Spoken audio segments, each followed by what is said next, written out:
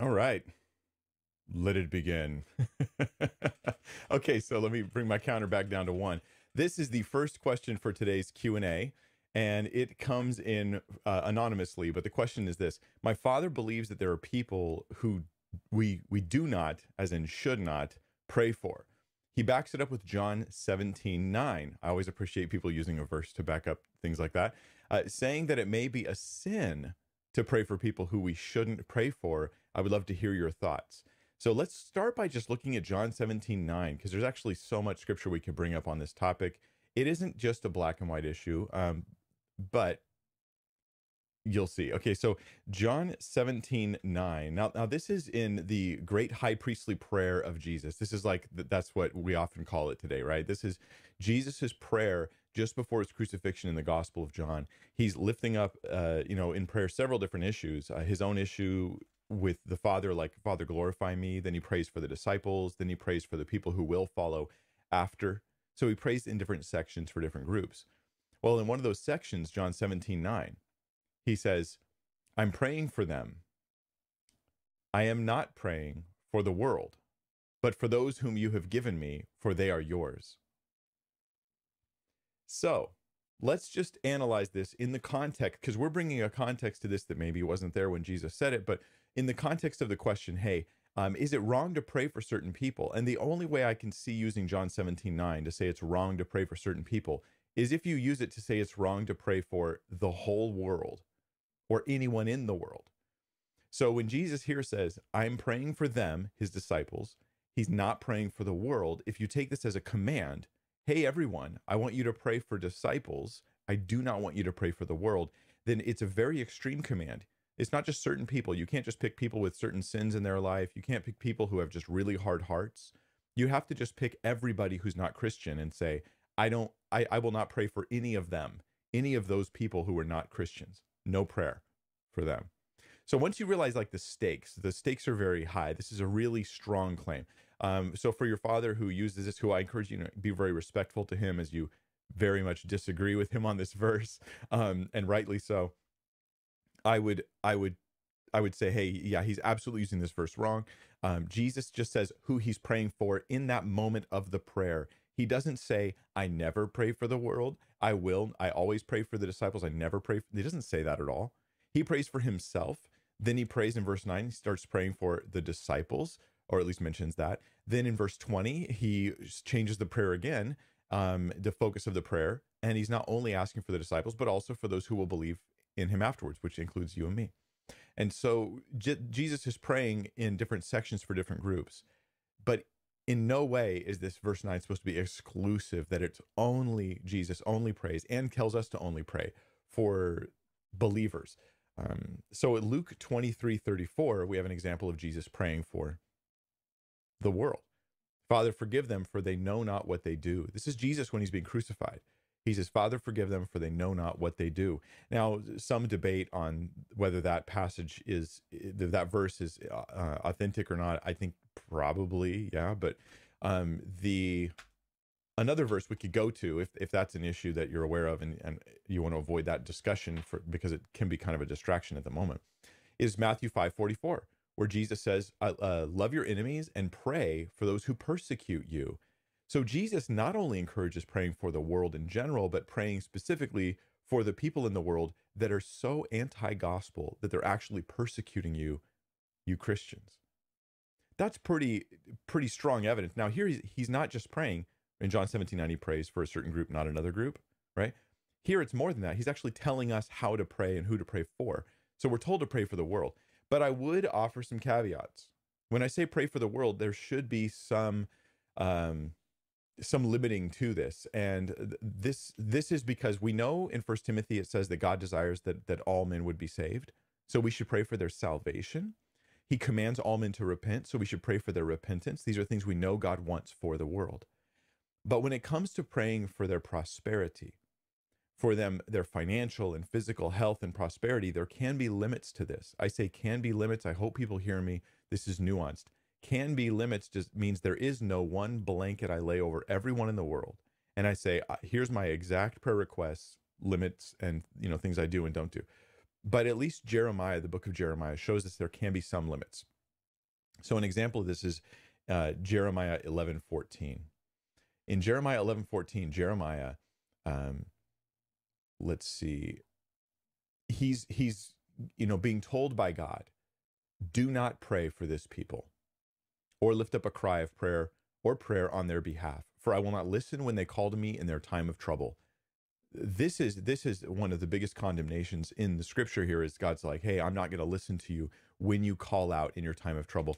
Now this can be taken out of context, but we know Jesus already wants us to pray for enemies. We know God desires even the repentance of these people that he's telling Jeremiah not to pray for. So how do we understand this accurately?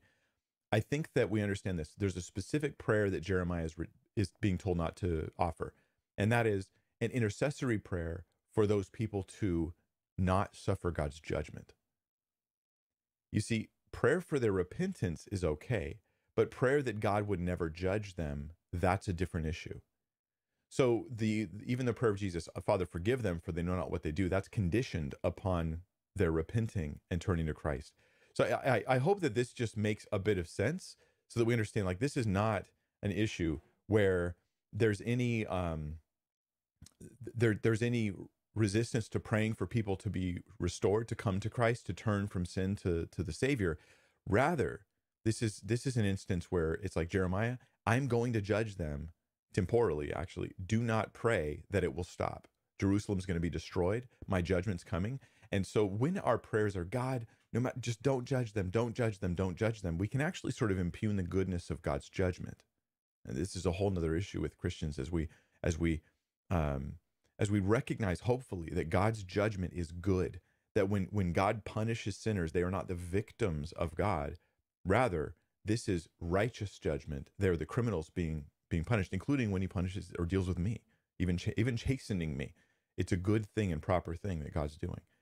So this is to say, the kind of prayer that God's rejecting, I think, in Jeremiah is the prayer, and I saw this in a movie once where a kid, and you've seen this in real life too, a kid runs up and he like does something to his brother that was mean, or it was really wrong, right?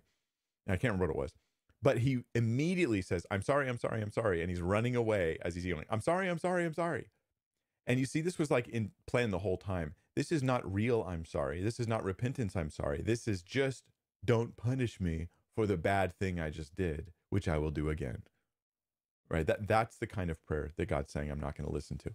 So, I imagine Jeremiah could pray for them in the sense of asking, lead them to repentance, but not, don't judge them for their sins. Okay, there's a lot more we could talk about on this, but we're going to be going to your guys' questions from the Q&A here. This is the Friday Q&A. I do this every week at 1 p.m. Pacific time, at least almost every week. If ever it's not happening, it's not because there's a disaster. It's just because it didn't work out that week for me to do it. At least almost always it's not a disaster. There are disasters, I'm sure. Okay, but let's go to question number 2. This is from SED, who says, my fiance's sibling is trans. I'm scared our future children will think it's a good thing and that it's right. His family accepts this lifestyle unquestionably. I don't want to cut them out of our lives, but I don't know what else to do to protect our family. How can I be obedient to God and still be loving to his sibling and the rest of the family? Well, the first thing I just want to remind you is, Essie, you're struggling with an issue that is, you're not actually confronted with the decision yet. So this is a real issue. It's a real concern. And you would definitely be looked at very negatively as being bigoted or transphobic or something like that. That's probably the response. And that hurts, man. It hurts when family cuts you off. I've had this in my own life.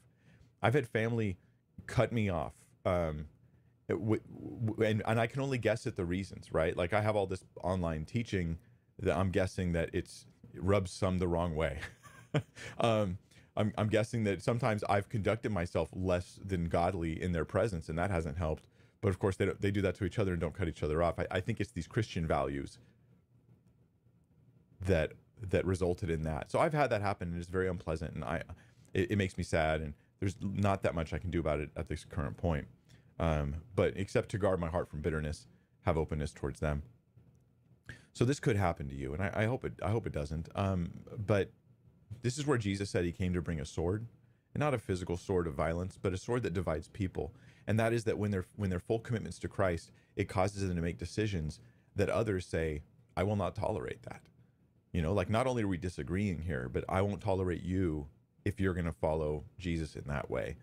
And so that this is something we have to be ready for as Christians, and pray for them and bless them and love them still, and hope that the bridge can be rebuilt at some point. So the nice thing though is, you know, these are future children you're worried about, and you're going to gain more discernment as a parent as you just live it out. You know, like when you have your kid and they're 2 months old, you're realizing that, okay, these are the issues at hand, and here's how I'm going to protect my child. When they're 3 years old, here's the issues at hand. Here's how we'll protect the child. I would look for an opportunity to have your kids still involved in their lives, but if you think that they're going to go out of their way to indoctrinate your kids when you're not, you know, there, then I think that would limit the amount of babysitting that could take place. I think that this would limit the environments that you allow your kids to be in without you being present. And so there may be something of a balance there. You're not trying to just, you know, tear apart the family, but you're trying to guard your children. These are tough choices that we have to make. The thing that I'd recommend though for your children is that you don't just protect them from the exposure to like trans ideas and ideologies, but rather, you know, as they grow and as they get to the age where they can start to reason and think things through, which I hear is like around 6, that's when you start to address these ideas very carefully with them, right? Very simply and very carefully. I think a great resource for you on this is an author named Natasha Crain, Crain, Natasha Crain, who's a friend of mine, but this is not why I'm recommending her content. It's because I think she has very good content for parents on how to have worldview discussions on these kinds of issues with their kids. So she has multiple books out, and you can check her stuff out. Yeah, just search, Google Natasha Crain. Check that out. Inoculate your kids. Don't just insulate them from these ideas. Work through those things. And then if you do have to have restrictions with your family, do it in such a way that you're only limiting as much as you have to. You're not going overboard.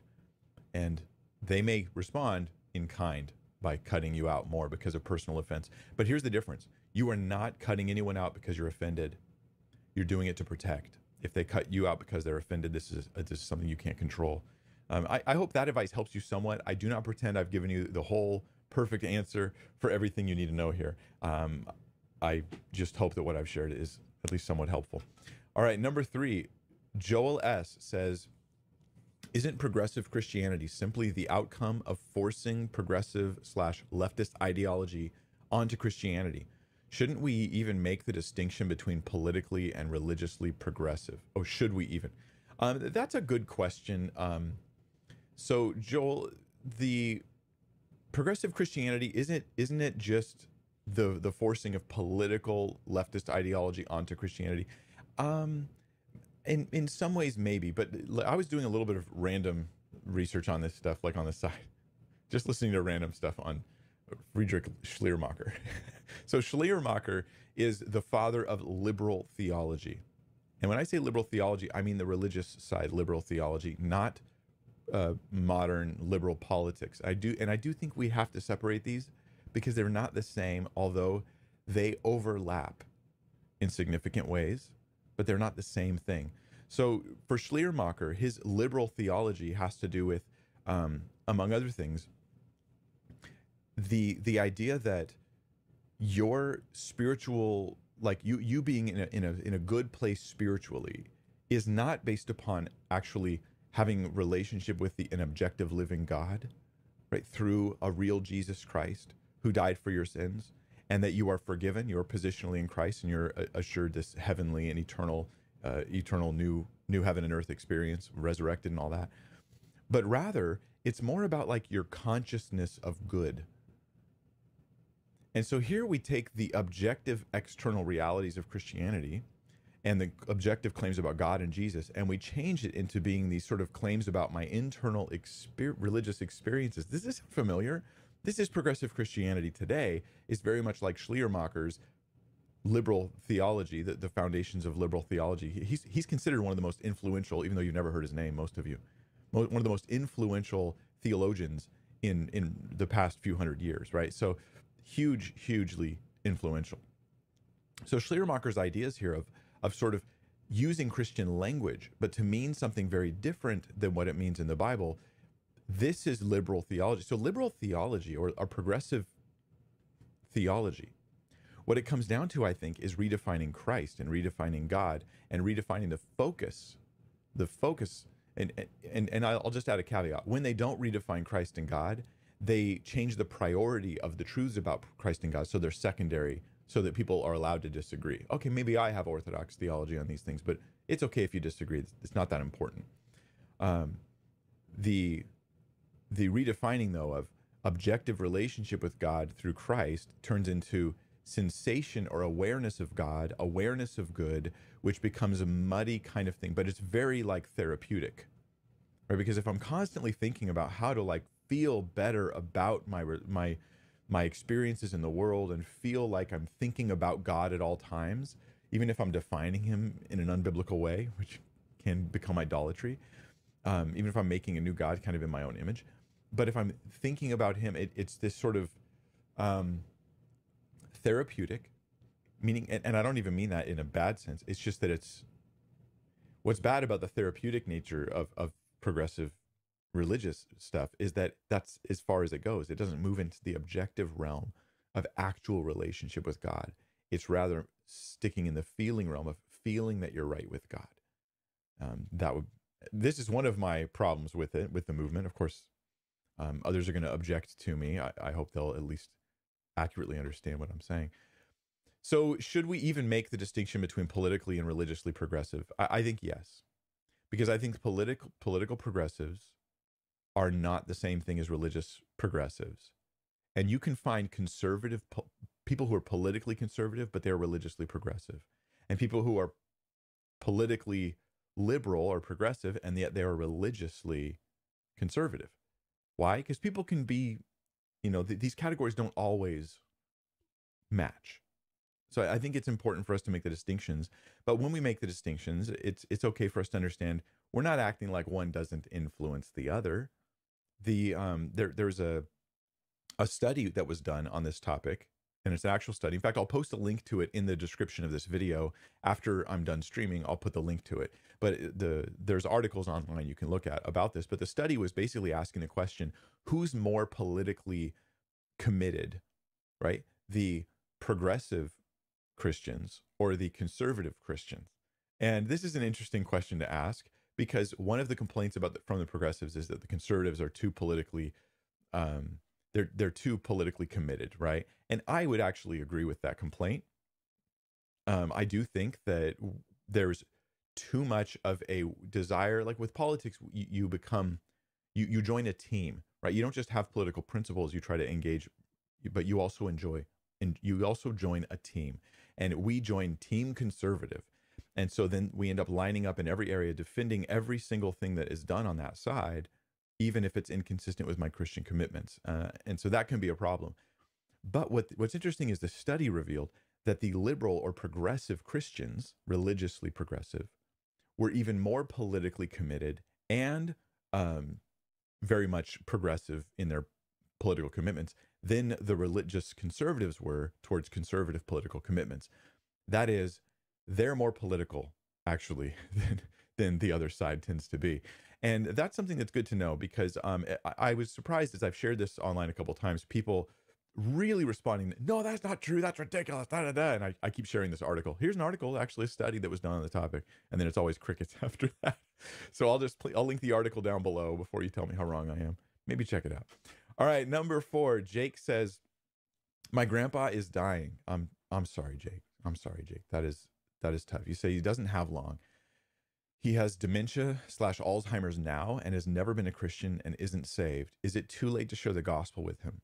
If not, how do I do it effectively? Jake, first, I'm just sorry. I'm sorry. This is one of those circumstances where life is too hard for words. To have a loved one, someone you deeply care about, who's dying with Alzheimer's and dementia, which is a nightmare, an absolute nightmare. I'm so sorry. Add on top of that they're not saved, and they've never. You have good reason to think that they're not a Christian. They never have been, never will be.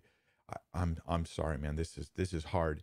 what I want to encourage you with before I answer your question is that you can trust in God's goodness in the midst of all this stuff. And you may already be there in your mind.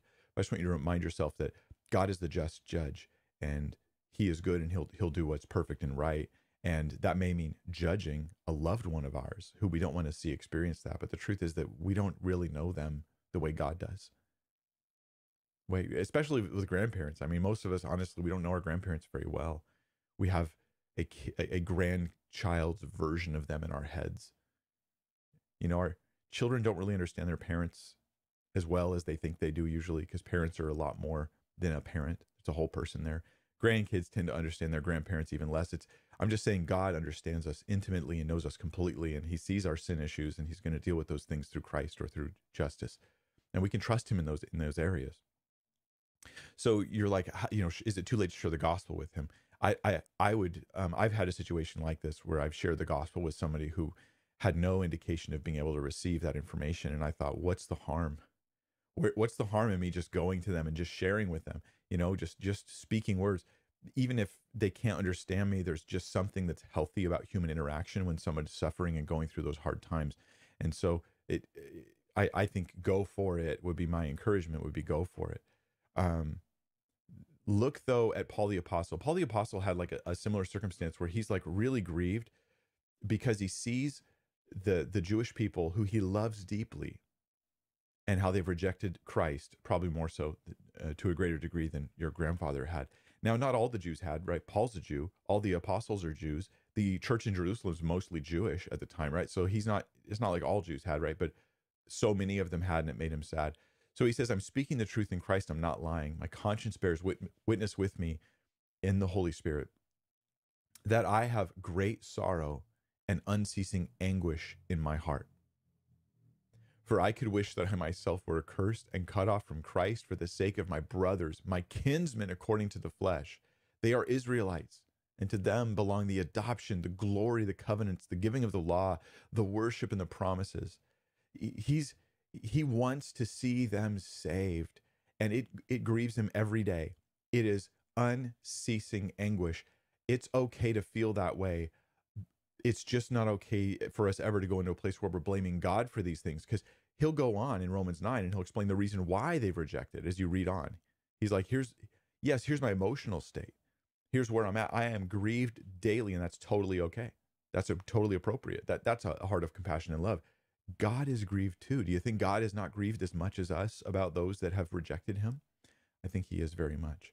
Jesus weeps over Jerusalem, like, oh, Jerusalem, the one who stones the prophets and kills those who were sent to her. How many times I would have gathered your children as a mother hen gathers her chicks, but you were not willing. He grieves even over those he judges. But the responsibility for responding to the gospel is upon them.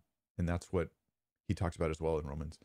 So I just want to give you that encouragement of that it's good to feel that way. It's appropriate to feel that way. And yes, share the gospel with him. Please do. Pray that he'll hear you. Pray that somehow God would open his ears to hear you, and hope for that. Number 5, let's go to Green is Great, who says, what do you think of the house church movement, Francis Chan? Okay.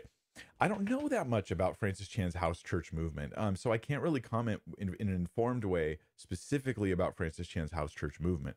I do know a guy, there's a friend I've got who was part of Francis Chan's house church movement, specifically was at Francis Chan's house church, and he spoke very highly of it.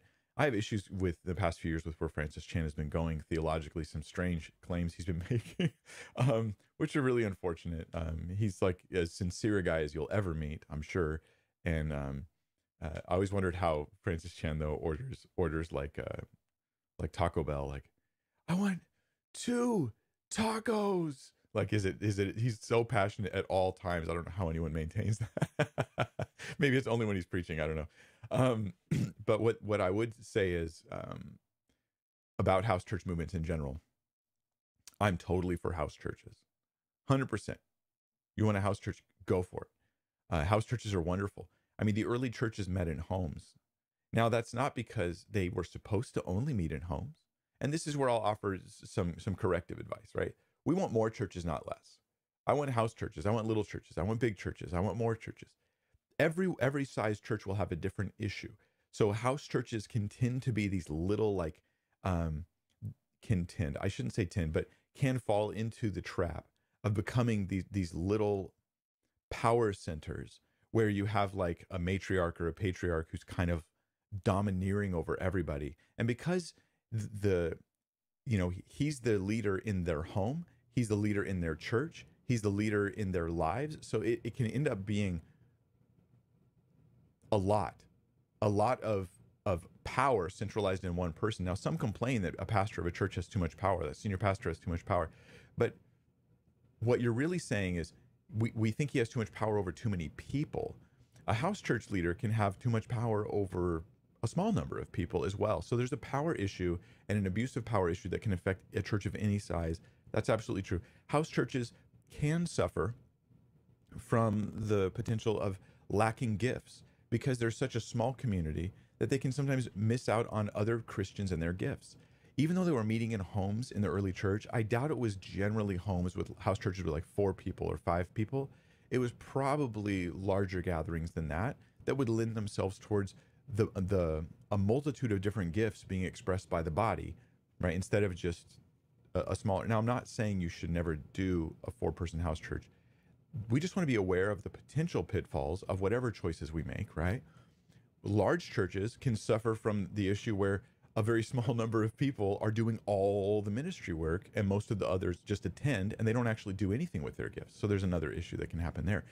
All these issues can happen in any church environment. It's good for us just to be aware of them, I think, right? So that you as the leaders and the congregants in these different settings can make decisions to try to curb some of the potential pitfalls of your environment. House church leaders can get off on theology, and they don't have as many people around them usually to bring correction and to bounce ideas off and to show them other scriptures. And so sometimes they can go down weird roads. But you know what? Big churches get off on theology too, and sometimes they do it because they're just trying to grow. Oh, I don't want to talk about the issue of homosexuality because it's going to like shrink our church, and it's just not worth the headache. Larger churches can tend to be more easily drawn into the world and worldly ways of thinking. Smaller churches, it seems to me, can be more easily led into strange religious teachings that aren't necessarily worldly. They're just like, that's not quite biblical. I'm just saying there's issues everywhere. And we as people need to continually seek correction from Scripture, correction from each other, and walk in humility and be very careful to follow the Word of God. Otherwise, house churches are great. Little churches are great. Big churches are great. We need more churches of all kinds. Let me just say, I have a memory. Years and years ago, there was a house church movement happening like in Bellflower here in California. And they were, while it seemed like they had like a really cool thing like this family and relationships, which is another benefit of small churches, is the relationships are so good, and that's a huge part of church. But this small house church movement was very critical of larger churches. We have a decent sized building. We have a few hundred people at our church on a regular basis. So this was seen as like, they looked sideways at us. And then other people at our church, I should say at least one that I'm aware of, right, would look sideways at this house church movement. I'm fine with what you guys are doing, but you got this problem and that problem. This is the thing I want to avoid between the larger and smaller churches. Yeah, large churches have possible problems. I've enumerated several. Small churches have possible problems. I've enumerated several. But the problem is not that they're large or small. Don't just by virtue of someone being a small church assume that they're just messed up. Or by virtue of someone having a large church, just assume they're messed up. It may be the case, but not just size alone doesn't give you the ability to judge a church as messed up. That'd be my opinion. Okay, Don Miguelio, I thought I was going to say Miguelito, but it's Miguelio, says, why did God endorse levirate marriage? Isn't it wrong to pressure a man to marry someone he doesn't want to? And since marriage will supposedly end in heaven, is love not a factor for God? Okay, let's tackle these questions. First, let me explain what levirate marriage is for y'all to know. Levirate marriage is the idea that when this is in the Old Testament, it's in the law of the Old Testament. And this is actually in other cultures as well. But if, let's say I have a younger brother, and I get married and I die, but I haven't had any kids. According to the Old Testament law, my younger brother is now going to marry my spouse. Now I'm dead, so that marriage is broken. That marriage is over. but he's going to marry my spouse. And there's a specific reason for this in the Old Testament law. He's going to take the firstborn from that marriage and raise them in my name. This is so that they can inherit the land that would have come to me and carry on the family name. Now, if you start to think about the Old Testament, you realize how important land is, because it's part of the promise of God to Israel. I give you this land to you and your descendants after you. And it was important when they entered the land, they allotted the land. This tribe is over here, this tribe's over here, this tribe's over here. So if you're in this tribe and you're over here, you get this piece of land.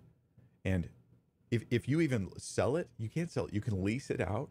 And after like 50 years, it comes back to you, because we got to keep the land in the family because it's connected to God's promises and prophecies.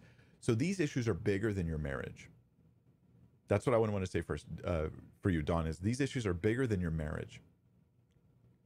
Because, and this is where we get our Disney version of marriage. Like the Disney version of marriage is about pleasing me, primarily about pleasing me, about making me happy, and about making me fulfilled by taking this other puzzle piece, this other person, and I plug them into me, and then I am fulfilled now. There are elements of truth in that, but it's too much self. It's if that's all marriage is to me, that's too much self-focus, and this leads to divorce. Because what happens is I plug this puzzle piece into me and I go, you got rough edges. I got rough edges. There's problems I didn't even know about you. I didn't know that thing about you. You act this way, you do that way. I'm getting kind of sick of you. I'm trying to remember what I liked about you. Look, you don't even look the same anymore. After a few years. And so all these things happen, and you start to realize that what got you married was selfish desires. And that's what got you divorced too, selfish desires. This is the Disney version of marriage, touts love, not, this is hugely important, I think. The Disney version of marriage touts love, but with a different definition than the biblical one. They tout love as my incredible feelings and sensations and the fulfillment I get from them when I get to have that person who I love. Whereas in Scripture, the emphasis in love is this idea of giving self-sacrificially to others. Love is pointed outward, not inward. Love isn't feelings I get that I want to satisfy. Love is actions I take to bless and help others for their sakes. Now, if you think of love like that, right, then you say, is not love a factor for God? Well, of course, love is a factor for God. Love your spouse. Not just marry the one you love the one you marry. I know this is counterculture. I know this sounds like crazy talk to so many people, but I'll tell you this, our modern culture and attitude towards love, we think we really get it, but our divorce rates are skyrocketing and the health of our marriages is tanking. And it may be because what is modern in our thinking on these issues is actually wrong in some ways, at least in some ways, not 100% wrong in every aspect, but in some important ways. So yeah, levirate marriage. We're not under it today, right? You can marry whoever you want in the Lord, Scripture says, so they should be a Christian. If you marry someone who's not a Christian, guess what you should do? Stay married, love them, make the best of that marriage, honor God in it. But yeah, why did God endorse levirate marriage? For the sake of prophecy, the land, the fulfillment of all that God is doing through Israel to carry on that name of Abraham throughout the land of Israel, so that ultimately will lead us to the Messiah and show the faithfulness of God, that the nation who does choose him, which is Israel here I'm talking about, who he chooses, who follows him, that he will fulfill his promises and bless them. Like these are big world God issues that are bigger than your marriage. Your marriage is not the most important thing in the world. What your marriage is about something that's even more important in this case. So marriage will supposedly end in heaven. Yeah, that's true. There will be no marrying. We won't bring our marriages into heaven, and we won't marry people in heaven. I think that we'll probably be closer, not further apart, at least as far as relationships go. But yeah, I guess that's another question we could talk about there. Isn't it wrong to pressure a man to marry someone he doesn't want to? No. Nope. That was the other part of your question. Is it wrong to marry, to pressure a man? Nope. I've done that many times. You've been with that girl for 3 years. You got 2 kids. Get married. What's wrong with you? Well, I don't want to. Well, I'm pressuring you. You should get married, you coward. Right? And it is cowardice, because why won't you? Because when you say, why won't you get married? Oh, because You know, what if she leaves me? Okay, so you're scared. Oh, because what if I decide I want to get out of town? Okay, so you're scared to commit. You're selfish and scared to commit. I get it. Like it ends up being those same issues. Yep, I say some stuff. Terrell Taylor. Oh man, your name is a tongue twister, Terrell Taylor. Does 1 Timothy 3:2 mean that I must have a wife to be a pastor? What about a man who doesn't have a wife? Yeah, can men who don't have wives be pastors? 1 Timothy 3:2. I did spend some time on this when I did my series on my my one video and some follow-up content on divorce and remarriage. But at any rate, here, therefore, an overseer, here's qualifications for, and these are synonymical terms in the Bible, right? Overseer, bishop, elder. And we usually use in modern English, we usually use the word pastor to refer to those things. But sometimes we use elder, whatever, right? But at any rate, this does apply to people who want to be a pastor, right? Therefore, an overseer must be above reproach, the husband of one wife. Now, this is taken by some to mean you have to be married in order to be in ministry, in this high position in ministry. I think that this is mistaken for a couple reasons. First off, it's understandable why someone would think this. Are you the husband of one wife? No, I'm single. Well, then you can't be married. You can't be in ministry. That's understandable, like because you're just taking it very, very literally. The question is, what does the phrase "the husband of one wife" mean at the time? At the time, and it's not just a statement about marriage versus polygamy versus singleness. So you can't have 3 wives and you can't have no wives. You have to be the husband of one wife. But there's other things. And let me show you first off the woodenness if we take it that way. The husband of one wife, if taken to mean you have to have one wife, no more, no less.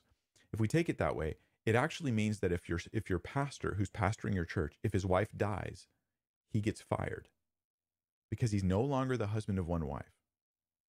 I want you to think about that for a minute.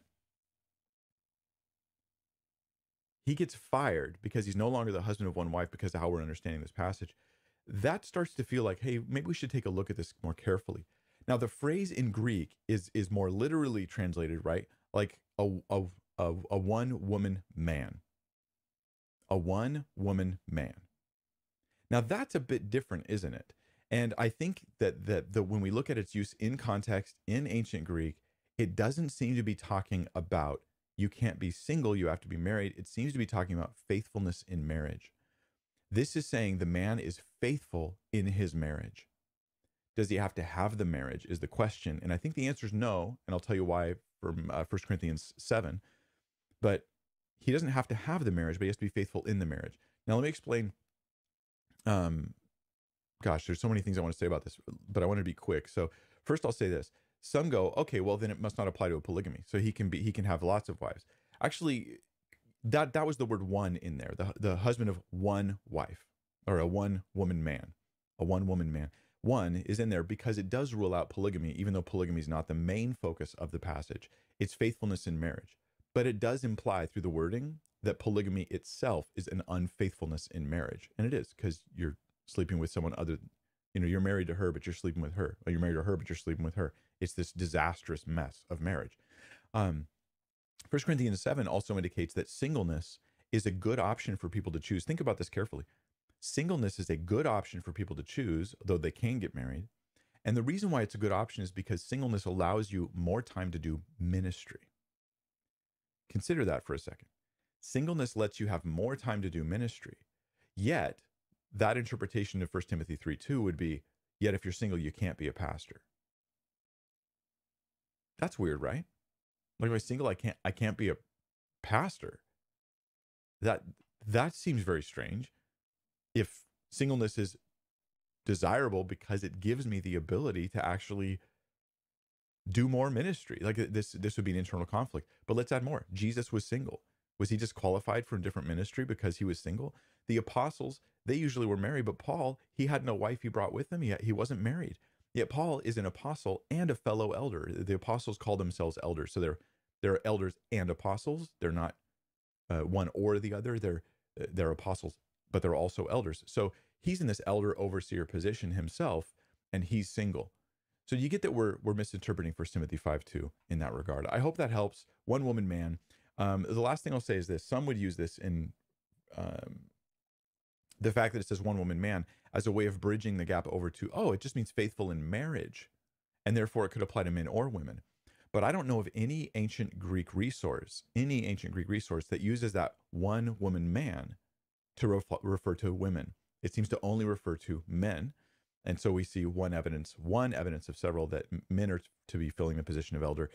Whereas later in 1 Timothy, there's the phrase used, 1 Timothy 5, there's a phrase used of a one-man woman, which is a woman who's faithful in marriage. So if Paul wanted to say that men or women could be in this office of overseer, he would have had to word this differently. He could have said, like, pistis, faith, right? Or, faithful in marriage. That's what he could have said. But he says one woman, man. So now it means faithful in marriage, but in the context of being a husband, not of being a wife. I hope that helps. I hope I'm not confusing anybody. I'm bringing in all sorts of debates. All right, go to question number 8 here. This is Diane Chen, who says, is there anything wrong with learning sleight of hand magic or using it in evangelism? What an interesting question, Diane. The only thing I could think that might be wrong, at least that someone might say is wrong with sleight of hand magic, there's two things. One is, hey, you're being misleading. You're being deceptive. And lying or deceiving is wrong. And magic is built upon the idea of deception. And the other complaint would be that magic is magic, right? And the Bible's opposed to using witchcraft. And so you shouldn't do that. I guess there's a third objection I'll get to after I explain the first two. So the first objection is that lying is deceitful. Well, there's two different kinds of magicians, right? More modern magicians they're not actually trying to trick anybody. They're just trying to entertain them, right? Watch me do this trick, and you'll be puzzling over how I got it done. You'll be like, how did they do that? Wow, I'm really, but it's a trick. Like, they didn't teleport the woman across the room. That they did, there's some trick, you just can't figure it out. And you find that interesting, entertaining, and fascinating. I do too. Okay. I think it's very fascinating to watch these tricks and try to figure them out. And then once I figure them out, it's like not as fun anymore, of course, but I still want to figure them out. So I don't think that this is deceptive because nobody's being tricked. Not in the deceitful sense. They're being stumped in the sense of a problem they can't figure out, but it's not a lie. Now, if you are using it like some did in the past, a lot of like sort of voodoo religious stuff and say shamans, if you go to like some tribal cultures, shamans will often use magic tricks as a way of tricking the people into thinking that they have real powers. This was happening in the first century too. In the book of Acts, we read about this guy, Simeon, and he's a magician. And he does tricks that they buy and sell, these magicians buy and sell, but they don't do it to entertain people. They do it to convince the people they have superpowers. So the people will then give them money, will follow their instructions, and things like that. So that kind of magic stuff is evil, is deceptive and wrong. Let me, hold on, I got a important notice here. How is that even possible? Getting much worse. Well, unfortunately, if the sync is off, that's not something I can fix in real time because I have to actually, I'm sorry, guys. These are just growing pains. Apparently, the audio sync, my lips are not moving at the same exact time.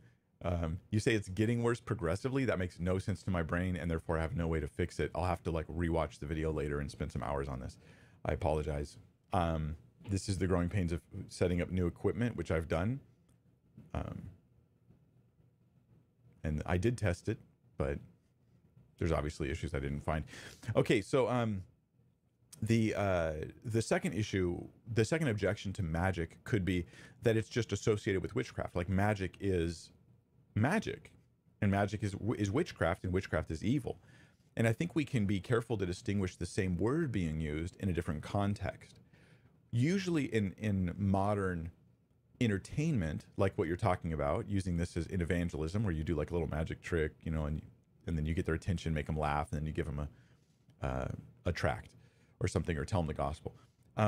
You're using the word magic to refer to tricky illusions and cool tricks that puzzle the mind and seem impressive. You are not using the word magic to refer to, I'm contacting demonic forces and accessing their power that I might do things that are supernatural. Oh, you don't mean anything like that at all, right? So here's the same word being used in very, very different ways. So I'm going to let those ways be different. If you're using magic in a way that's entertainment, it's not deceptive, and it's not even pretending to connect to demonic things or actual witchcraft, even pretending to would seem to be a bad idea and seem to be a moral problem, then you're fine. But if you're using magic in a way that is tapping into some what the Bible's rebuking when it talks about magic, misleading others, using spiritual forces and powers that are ungodly and wicked, however successful that is, if it's even the attempt, then that would be a wrong thing. So the final objection could be, well, it could lead down that road. And there's a problem with this objection. This is a slippery slope argument, right? Like, well, if you're going to use magic for entertainment, like it could lead down a road that ends up with even evil things. You could say this about anything, right? Like, hey, you want a piece of candy? But sugar's not really healthy. That piece of candy could lead down the road of you overusing sugar and causing yourself physical problems or gluttony. Oh man, you probably shouldn't do it. Hey, you want to take a day off and just go on a drive? Like, that sounds cool, but taking that day off could lead down the road towards laziness and taking lots of days off. And you can, unless you show me that it will lead down a road, that it's likely to lead down a road, I'm going to ignore that argument, because otherwise you can't even breathe. You can't do anything in life because everything could lead down a road. Let's go to question number 9. Jay Towles says, hey, Pastor Mike, in Matthew 22, verses 23 through 29, Jesus rebukes the Sadducees for trying to trap him, saying they don't know the scriptures. Where in the scriptures is this topic of marriage in heaven mentioned? Well, that's a really good question. I wonder if I can remember the answer off the top of my head. Let's just read through the verses and we'll see if it jogs my memory. The same day, Sadducees came to him, who say that there is no resurrection. And they asked him a question. Now, the context, right? The Sadducees, they're so sad, you see. It's because they don't believe in a resurrection. They're going to try to ask Jesus a stump question that's meant to demonstrate that the idea of a resurrection is silly. So they said, Teacher, Moses said, if a man dies having no children, his brother must marry the widow. That's Levite marriage we talked about earlier. And raise up offspring for his brother. Now there were 7 brothers among us. The first married and died, having no offspring, left his wife to his brother. So too the third, down to the 7th. That lady has a lot of bad luck. After them all, the woman died.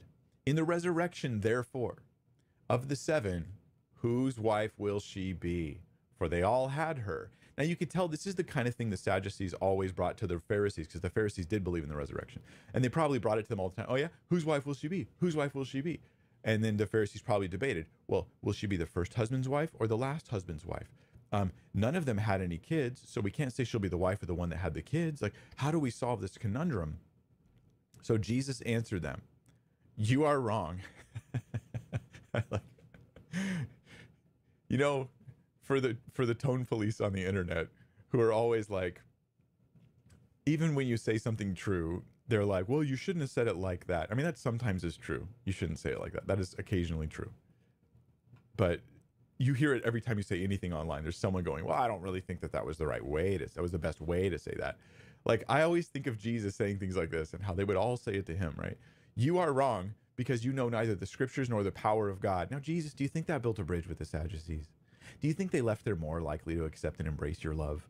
Or do you think they left there bitter and hurt and bothered? And I'm just saying, guys, we can't base all of our interactions on the emotional response of those we're talking to. Even though we consider it, it's not the whole story. All right, so you're wrong. You don't know the scriptures or the power of God. So there's something they don't know about the scriptures. Then Jesus goes on. In the resurrection, they neither marry nor are given in marriage, but are like angels in heaven. As for the resurrection of the dead, have you not read what was said to you by God? I am the God of Abraham, the God of Isaac, and the God of Jacob. He's not the God of the dead, but of the living. So the question is this. When Jesus says they don't know the scriptures, is he talking about they don't know that there's scripture teaching that marriage doesn't happen in heaven, or that they don't know there's scripture saying that the resurrection is real? And I think I'm inclined to go with the latter. And here's the reason why. Jesus offers a judgment on the resurrection.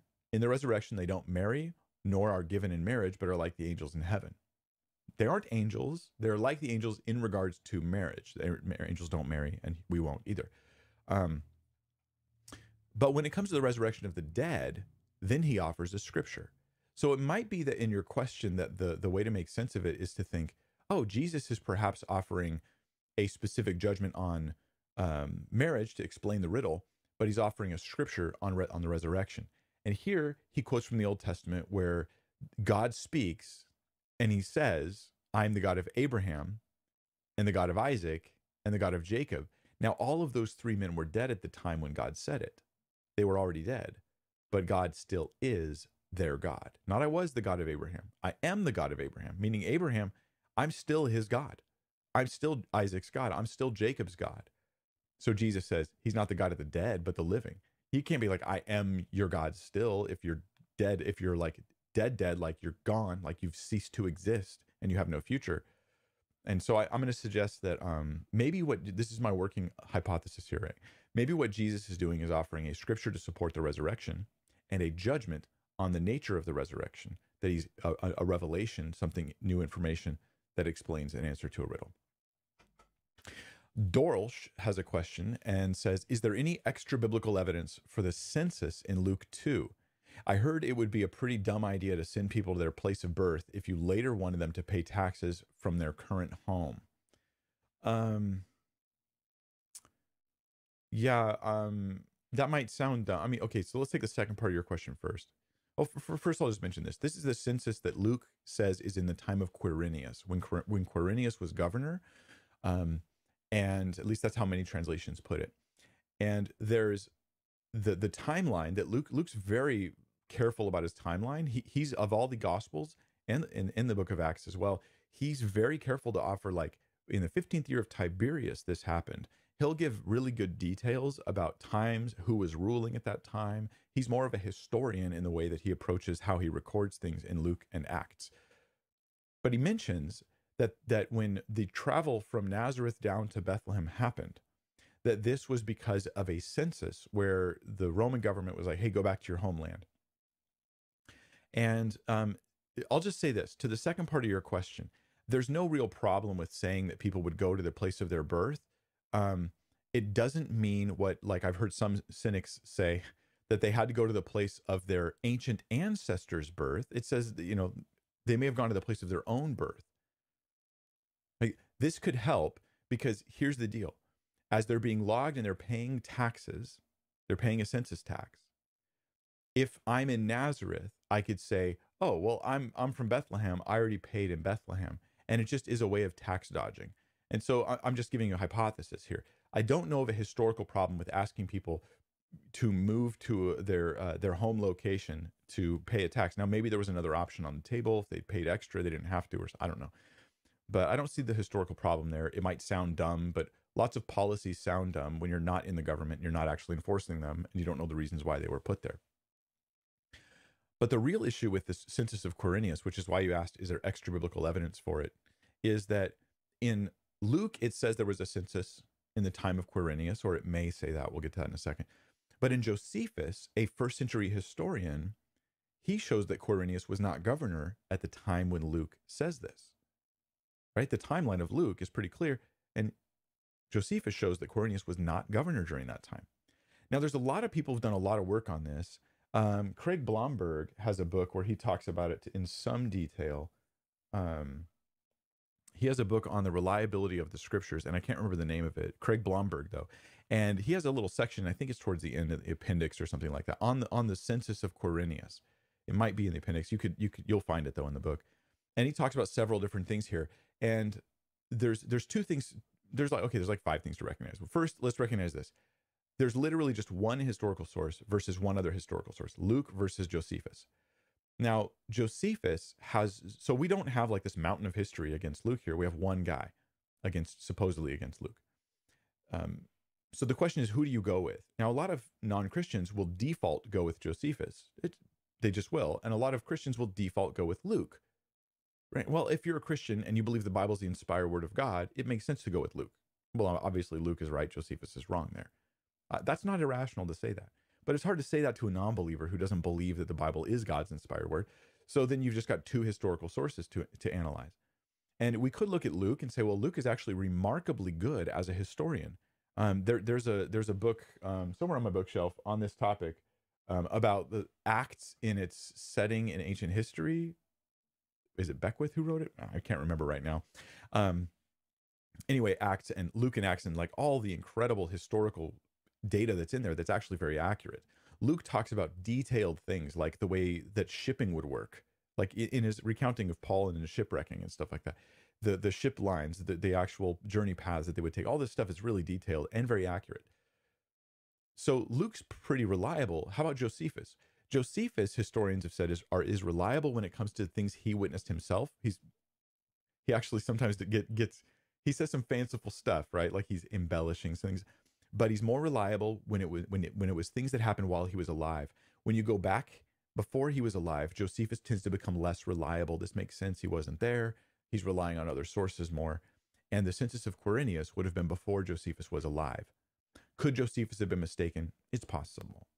Another way out of this in Luke 2 is to just look at the Greek. And I think this is where Craig Blomberg leans. Here's the verse. In those days, a decree went out from Caesar Augustus that all the world should be registered. This was the first registration when Quirinius was governor of Syria. That's the debate. Wait, but Josephus shows that Quirinius wasn't governor of Syria during this time. Well, this word when could also be translated before, because,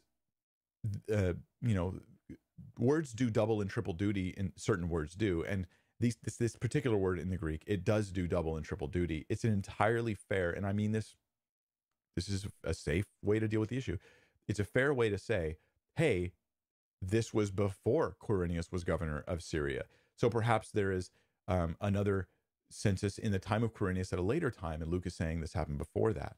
That's a fair translation of the Greek, whereas the English removes that. The word when here in the English, it removes that. So this is why there's a footnote. See the little number 1 here? There's a footnote here in the ESV that says, or this was before, right, the time of Quirinius. So they're acknowledging it can be translated either way. So I'm saying it could be that Josephus is wrong. Could be that Quirinius was, another option is Quirinius was governor more than once. Josephus talks about him being governor later. Maybe he was governor earlier as well. Lots of politicians come in and out of offices. This is not that uncommon. Or Luke isn't even claiming that Quirinius was first. Or some just say the tiebreaker between Luke and Josephus is Luke, not Josephus, because he's not as reliable when it comes to those time periods. There's more that can be said on this. I'm not up on the most recent research on this topic, so I can't share that with you. One of these days I'll do that. All right, Mega Milk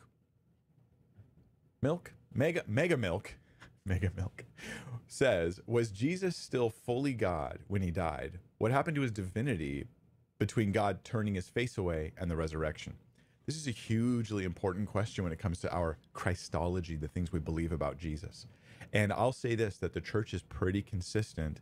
The believers, the theologians are pretty consistent throughout time in saying this is very important. At no point did Jesus stop being God. Truly God, right? He was, when you say he's fully God, that's a word I try not to use because it can be confusing. Because how can someone be fully God and fully man? What do you mean by fully? I'm not sure how that works. And now I'm sort of dividing. It just gets confusing. So I like to use the phrase truly God. Jesus was truly God and truly man. I think it's just maybe a more careful way of putting it for your consideration. So I'll ask it this way. Was Jesus still truly God when he died? And what happened to his divinity between God turning his face away, the Father turning his face away, and the resurrection? And I think that at no point did he stop being God. He laid aside his glory, Philippians tells us, when he took on human form. But he didn't stop being deity. He's always deity. He's affirmed to be God many times in the scriptures while he's walking the earth. This means that laying aside his glory was not laying aside his divinity. What does he seem to be laying aside? Well, he's coming as a human. He comes in human form. He's truly human, but he's still truly God. But he's operating like with this humble human form. He's not in this exalted, glorified state, right? Heavenly over everything. Right? I mean, he has the authority to do those things, but he's not exercising that authority. He has the ability to know all things, but he chooses not to at all times. He has the ability to use just power at all times, but he doesn't. He limits himself. He eats, he sleeps, he gets tired, all this stuff. My point here is during Jesus' earthly life, he never stopped being God. Why would we think he stopped on the cross? Well, God can't die, you might say, but God can't die. Scripture says it. Yes, well, that was why Jesus had to take on human form, because if he didn't also become man, he couldn't die at all. But that human body could die. The human form could die. And so God could then, through humanity, experience death. But then he couldn't stay down because death could not hold him, because he is life. Life is in himself, as Scripture says. So he conquered and has victory. When the Father turned his face away, this wasn't the separation of the Trinity. The idea here is that the Father, allows and even orchestrates this justice punishment for my sin coming upon Jesus. And he doesn't rescue him from that fate. The Father allows him to go to the cross, doesn't save him from the fate. That's the turning his face away. The sense in which punishment for my sin falls on Jesus, and the sky gets dark to show the shame of it all, right? The forsakenness of Jesus on the cross. But that is not to say that in the very nature of the Trinity, that God has been split in two, where you have the Father and the Holy Spirit here, and you have the Son over here. I think that that's going too far. That's something we don't want to say. So I hope that helps. Jesus never stopped being God at any one moment in time. He just laid aside glory, didn't use many of his divine abilities, and walked in human form. But at no point was he not God. Yeah.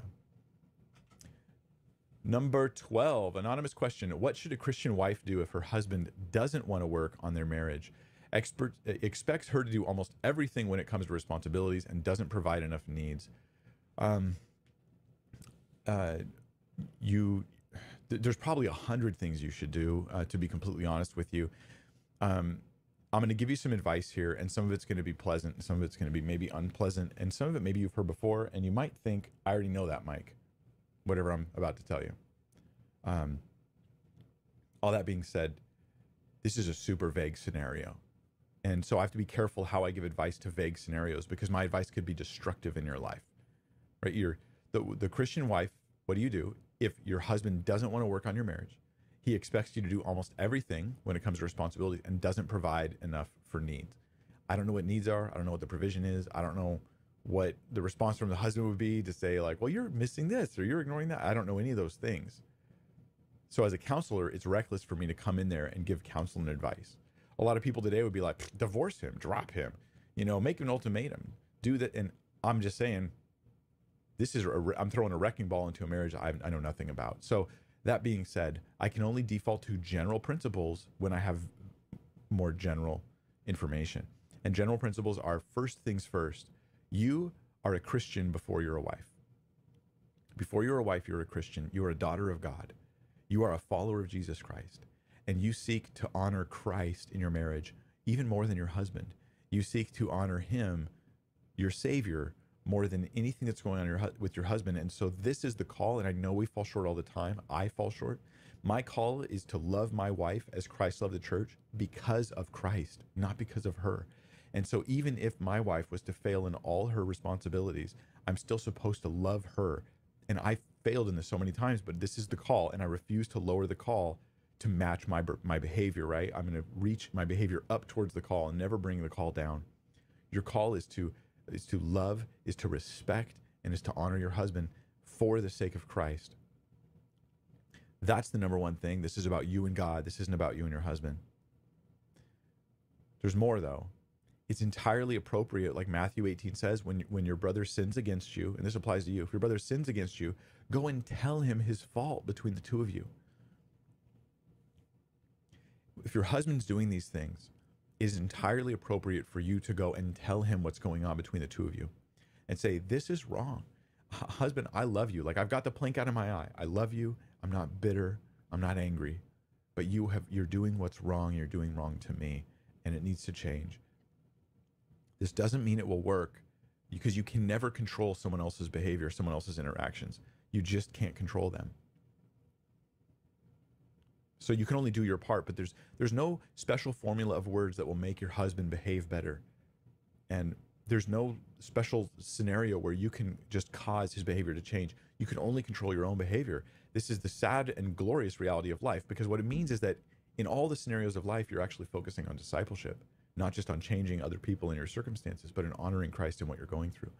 Now, if things are really extreme, like especially if he won't listen to you, you've probably tried talking to him before, but if you come humbly and if you come with no plank in your eye and there's still no receptivity, I say Matthew 18, go bring another. Especially if your husband's part of a church, bring someone else in and invite them in. Hey, godly person, you need to come in and help me with this.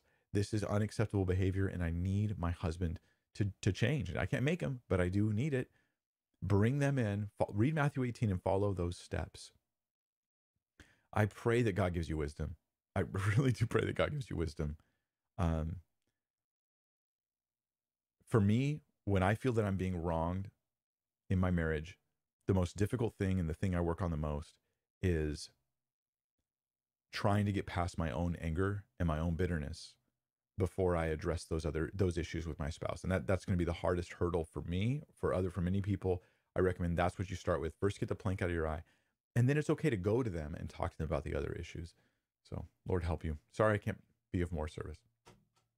Number 13, Alexis Cifuentes says, Mike, how can we be less self-aware or self-conscious?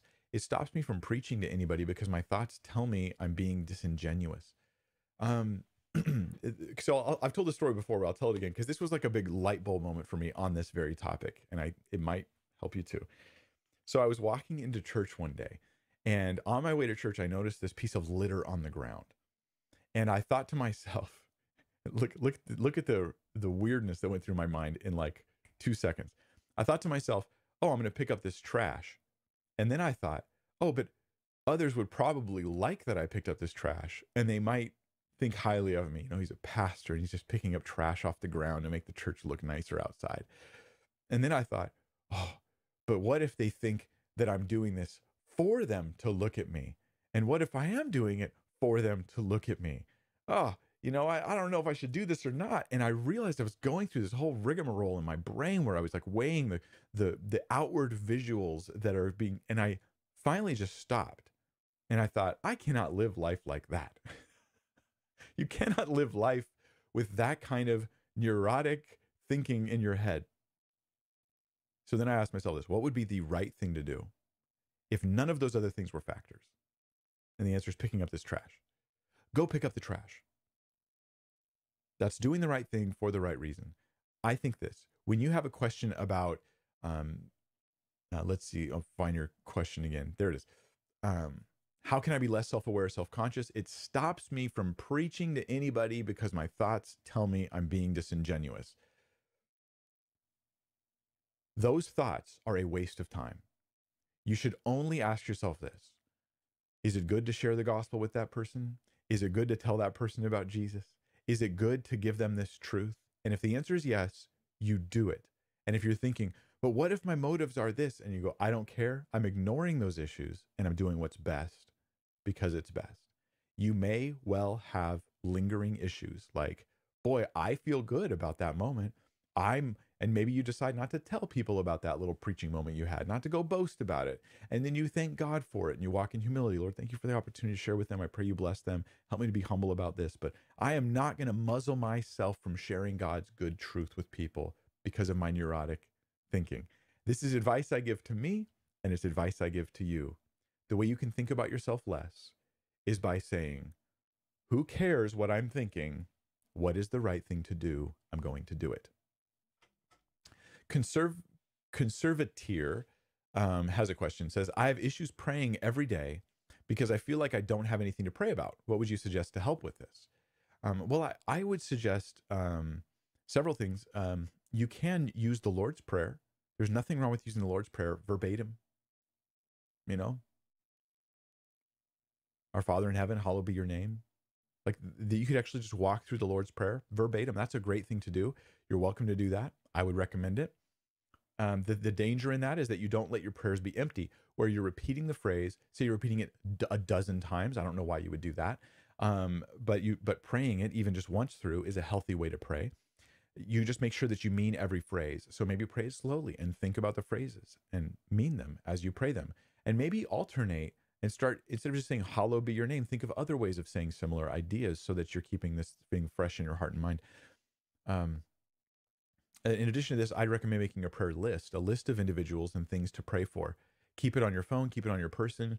And you've literally got a list you could work through, and you will find that that list grows very quickly and easily once you start thinking of things to pray for.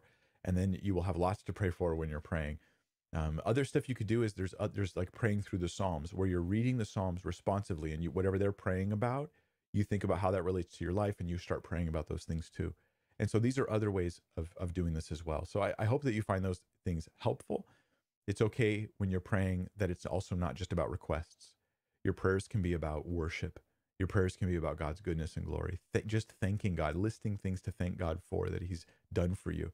And that's an important part of prayer as well. So yeah, there's other stuff, but I hope that those things help you.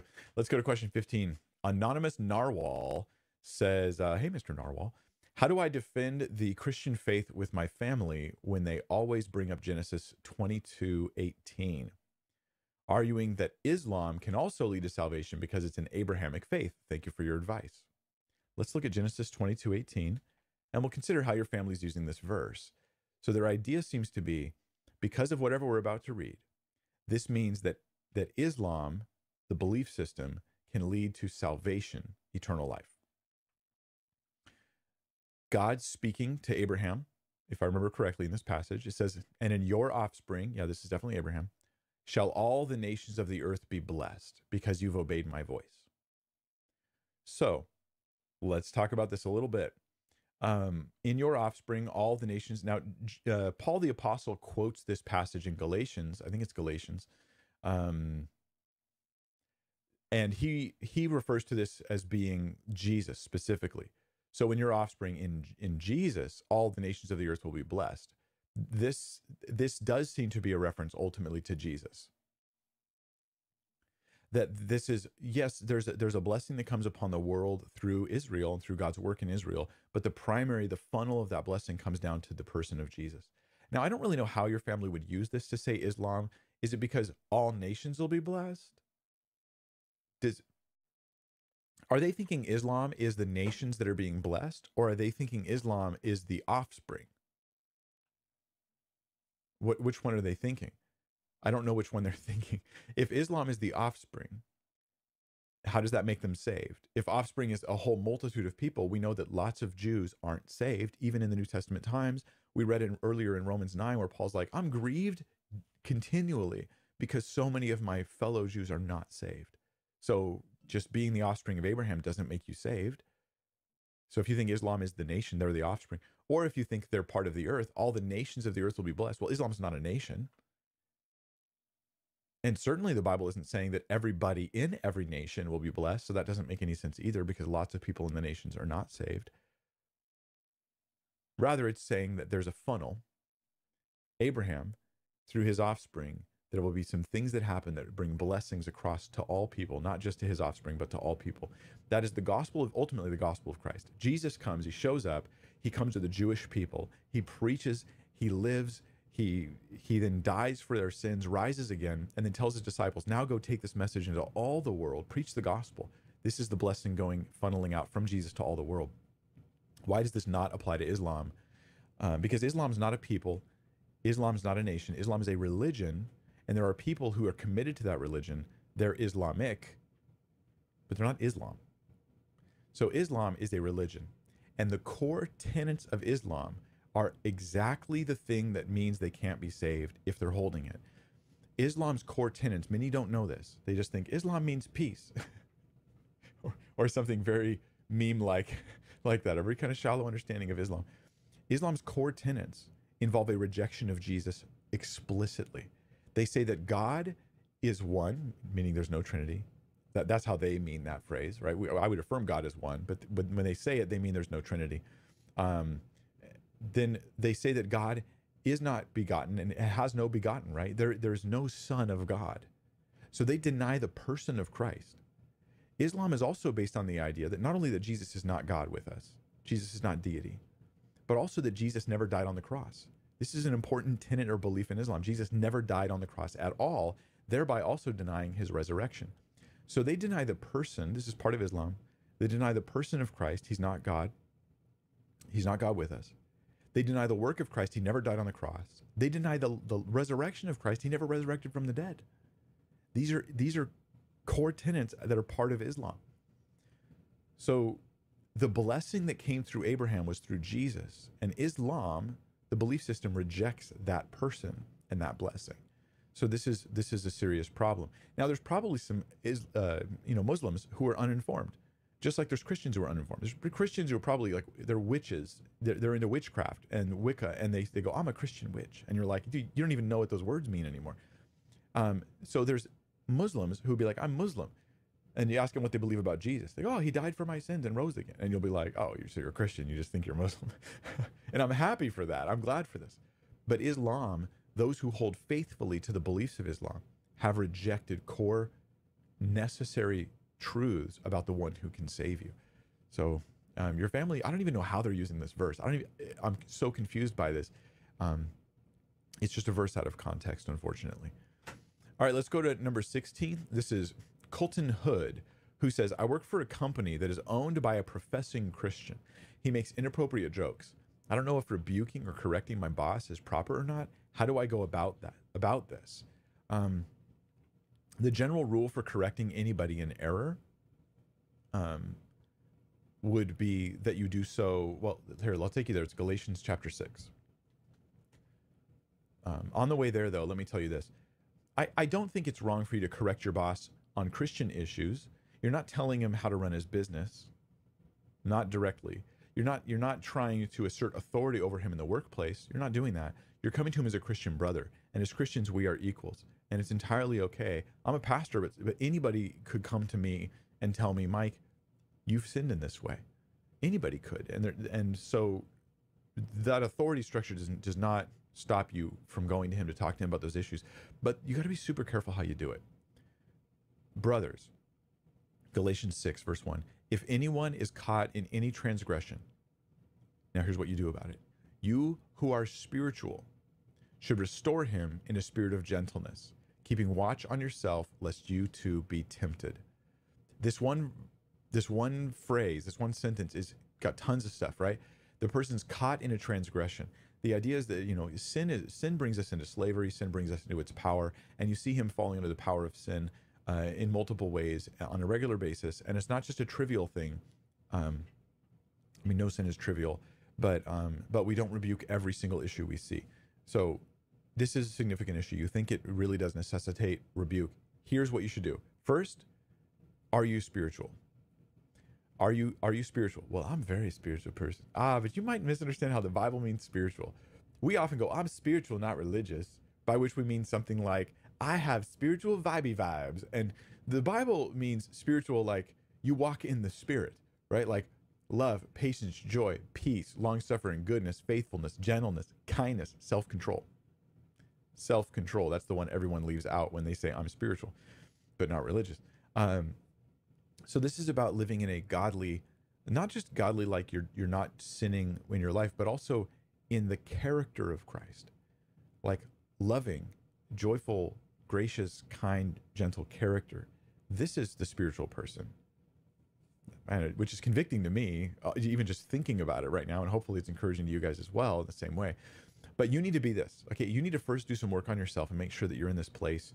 You're in this place of being genuinely spiritual. Read Galatians 5, right? Here's Galatians 6 about being spiritual. And in Galatians, same book, it gives a list of what it means to walk in the Spirit. Read that list and think about it. Now, what should you do? You should restore him. It doesn't just say rebuke him. Isn't that interesting? Now, restoring him involves rebuking him. But the verb here is restore, because your agenda, your goal is not, that's it, I'm going to vent my frustrations at you because of you sinning like this all the time. It's never like that. Instead, it's, I'm going to try to bring you back by telling you the problems, but my goal is restoration. My goal is to bring you into godlier living, right? Restoration. So make sure that's your goal. And you have to do it in a spirit of gentleness. in a spirit of gentleness. Now, this is the general rule. There's times for harshness, there are times, but the general rule is gentleness. Do this. Go to him individually, privately, just the two of you. Tell him you respect him. Here's a gentle thing to do. Tell him you love him. Tell him you see his Christian commitment and you have the same commitment. You're both followers of Jesus. And because of that, you were hoping you could talk to him about some things that you were concerned about. And after telling him those issues as gently as you can, affirm to him again that you care about him and love him. And then that might be one way to approach that. Yeah, I hope you find that helpful. Yeah. Number 17, Carrie Murray says, would it be better to send children to a Catholic school or a Seventh-day Adventist school? We're looking to take our children out of public school, and these are the only two options available to us. Okay, so this is a challenge because I don't know as much about the Seventh-day Adventists as I would like. I would, my gut is like, yeah, I'd go with Seventh-day Adventists. If I had to pick between those two options, that's what I would go with, Carrie, because in a Catholic school, and every school is different, so you may or may not even have very many religious elements in that school. There are Catholic schools that teach very little theology, but they do have a lot of iconography and things like that, and so the beliefs are more absorbed than taught. Whereas and there are some great and true beliefs in Catholicism, but there are some other very serious issues that are there. Very, very serious issues, huge issues. So they're big enough that I couldn't send my kid to a Catholic school if I had just about any other option. I mean, that sounds hateful to people, but except that they're hearing me say there are doctrinal truths about God that are taught there that aren't true, and I love God and I love my kids, but what they're actually thinking I'm saying is I am a Catholic hater, and so I wouldn't. But I can't fix people who do that with my words, because those aren't my words. Those are your words, not mine. So the Seventh-day Adventist school, I think that their theology is probably a lot closer in some significant areas, and also Seventh-day Adventists seem to me to be more of a diverse group where there's layers of different issues. You might be at a particular Seventh-day Adventist school that has much less issues than another one. I'm just being super open with you guys. Forgive me for offering summary conclusions without walking you on how I get there. This is just the Q&A, so I have to be very brief. So yeah, I would probably pick the Seventh-day Adventist school myself. The taking your kids out of public school, I understand that. My goodness, stuff that's going on right now is really crazy. Yeah, so we pray, Lord, give Carrie wisdom, give her wisdom, give her and her family wisdom on what to do for their kids. In Jesus' name. All right, number 18, Raising Arrows has a question. How do I respond to my 17-year-old daughter who is persistent in being with her boyfriend, who's an unbeliever and has fallen into sexual immorality?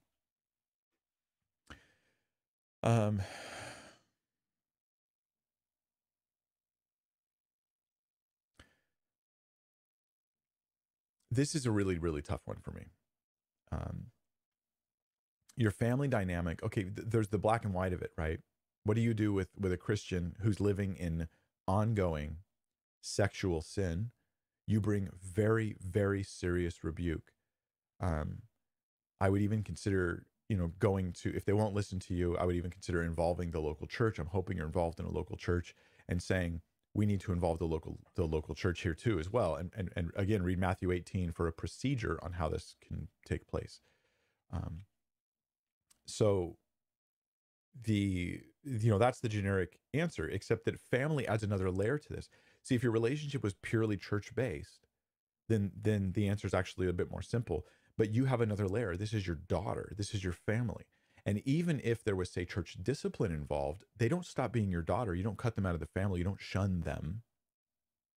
And so you want to keep that relationship as a mother to your daughter, and make sure that you're affirming your love for her, or maybe you're a father. Either way, you want to affirm that you love them, that you care for them deeply. Now, at 17 years old, it may be that your daughter's like some 17-year-olds who are going to say, well, if you don't approve of what I'm doing, you don't really love me, do you?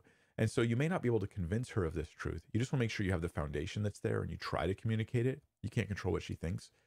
But I would consider bringing very real and quick and very strong, but not angry, just strong, stern, sincere rebuke to her for the things that she's doing right now that are absolutely sinful. She probably thinks that she just knows better. She knows what she wants and wants what she wants and doesn't care or whatever. Or maybe but it's love. This is love. Like I feel it. I feel it. When you've lived long enough, you know that that's not, but I love that this doesn't mean as much as what people think it means. Love is more than that. It's wonderful, butterflies and all that other stuff. It's just not very, very reliable because our hearts are so wacky and weird, and they go wild directions so quickly. And we just can't use them as a guide. They can be a blessing, but they can be a curse. So man, I'm not sure what else advice to give as a parent to your 17-year-old daughter. Make sure that she knows that you love her, that she senses and feels that you love her, that she knows that you're not just angry at her, but that you deal with sin and call out sin as it is. I pray that God gives you wisdom on this. I don't feel like I should say more because I feel and fear that my advice would not be fit for your particular situation. So I would say seek counsel elsewhere, beyond me. I'm so sorry I can't be of more help. Amanda has a question. Hi, Mike. We moved and are visiting a new church. The pastor is teaching on marriage. He used 2 Corinthians 11:2 to say that fathers can veto who their daughters marry. Is this a biblical view?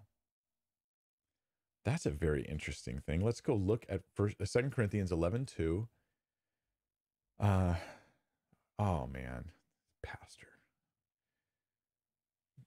This would be a good reason to really wonder about whether you'll attend this church or not. It says here, "For I feel a divine jealousy for you, since I betrothed you to one husband to present you as a pure virgin to Christ." Questions about context. Who's talking to who? Okay, Paul. Is he a father? Not a physical father. No. Who's he talking to? Is he talking to a daughter? No, he's talking to the entire church in Corinth. And who's the husband that he betrothed them to? Well, that would be God. That would be Jesus ultimately, right? Christ. Jesus is the groom and the church is the bride. And so Paul's saying, I betrothed you to them. Now, let's just take Paul's context before we apply it to the further context of a father and his daughter and whether he could veto who she marries. Did Paul have veto powers with the Corinthian church? The answer here is actually no. When Paul went and presented the gospel to them, he did not say, you are married to the world and you will now be married to Christ, and I as your father am vetoing your marriage choice, your choice of who you marry. This is not what's happening. Paul brings the gospel. The Corinthians, they're the ones who make the decision to join themselves to Christ. Paul, being the one who brings them the gospel, he's betrothed them to Christ in a sense of being a spiritual father to them, yes. But not with a veto power. Paul had no ability to just go to people and be like, you're now a Christian. You're now a Christian. You're now a Christian. I'm betrothing you to Christ. I veto. That's not the context of Paul. Now, if you want to apply this to marriage and fathers and daughters, then it gets even harder because not only is it not there originally, this veto power, it's not there contextually. It's not about a father and a daughter. It's not about that at all. So in their culture, it may be that a father could choose who his daughter would marry, but I don't see that that's affirmed in the Bible as the rule. Right? So it's just not there. This is why I'd be concerned about the church that you've just decided to attend. And it doesn't mean you would absolutely cast them out, because what happens when you're looking for churches, when you live in a new area, is you try a bunch of churches and you have to pick from your options. Okay, you can't just go, here's my list of perfect church, and then you get that church. You have to pick from the options that are available to you.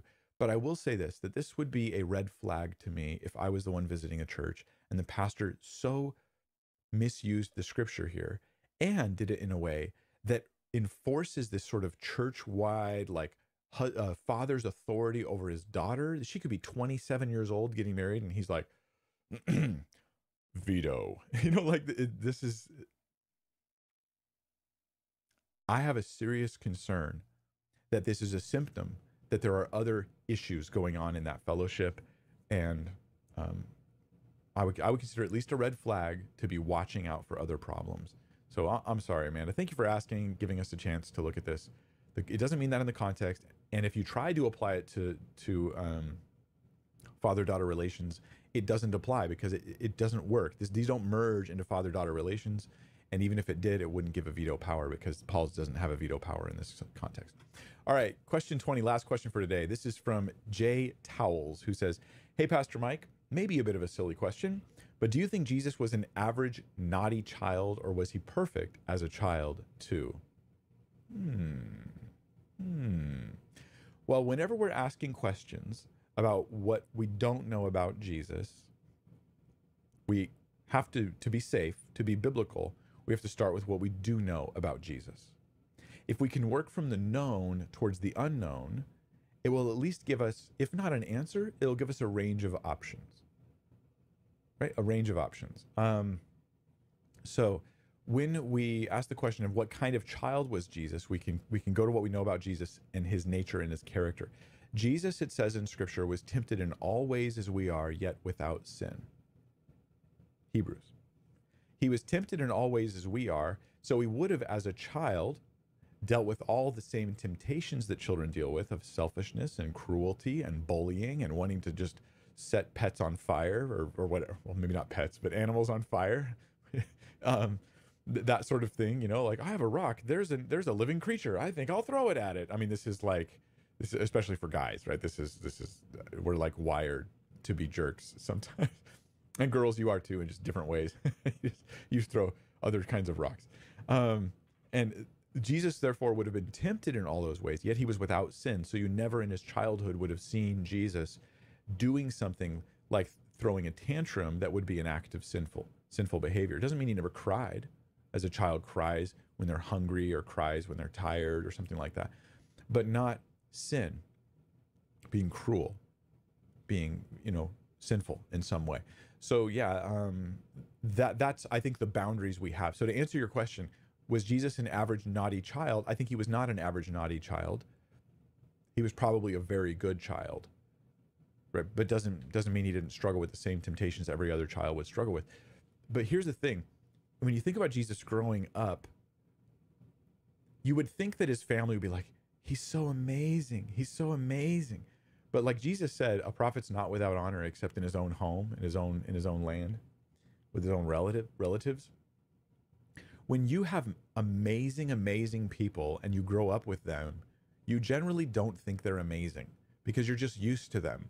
And this is kind of, I think, the perspective that others would have. His younger siblings might have looked at him as a bit annoying because he's never getting in trouble. And he's like the standard that we never measure up to. The people around him might have looked at him like a kind of a goody two shoes. Doesn't break any rules and stuff like that. Like he's kind of like, to use modern terms, he's kind of legalistic, he's just always doing the right thing. He's so worried about doing the right thing. And this kind of attitude, I think, would have already been there so that people can sort of numb themselves to the greatness that's in front of them, in the case of Jesus in particular, that I think would have likely happened. Why am I saying that in answer to your question, Jay Towles? I don't know. I was just thinking about it as I was talking. So thank you guys. I'm going to close this in prayer because that's going to be the new routine, closing in prayer. And then I want to tell you about a video I just put out today that I'll hope you have a chance to check out. So let's pray. Father, we just thank you for the opportunity to dig in your word, to take real life issues and questions and throw scripture at them to see if we can get clarity. We pray for the questions that were not answered that well, for those people who need more clarity and more answers and more instruction, that they would find it, that you'd bring people into their lives to give them counsel and advice, and you'd guide them in their scripture reading right to places in the word of God that would give them clarity on how to deal with the issues they're going through, Lord. And we pray that you would give us eyes to see and ears to hear the things that your Spirit is leading us to do today. In Jesus' name, amen. And the video I want to tell you guys about is this video I've got up on my channel now about a pastor who says God is pro-choice. Just a little clip where he says God is pro-choice, and he gives a specific Bible verse to say it from Deuteronomy, to say that God says choose life, which means that God would never legislate against being pro-choice, because God, while he's pro-life in one sense, he's also, as far as the law is concerned, entirely pro-choice. So that's a video that just went up. It's on my channel. I've linked it down below in the video description. Something for you to check out if you like. It's a bit of a shorter video. It's like 16 minutes, I think. That's about it. I'll see you guys on oh, it is Friday. I won't see you on Monday. It's July 4th. I will see you when I see you. Maybe next Friday. We'll see. Take care.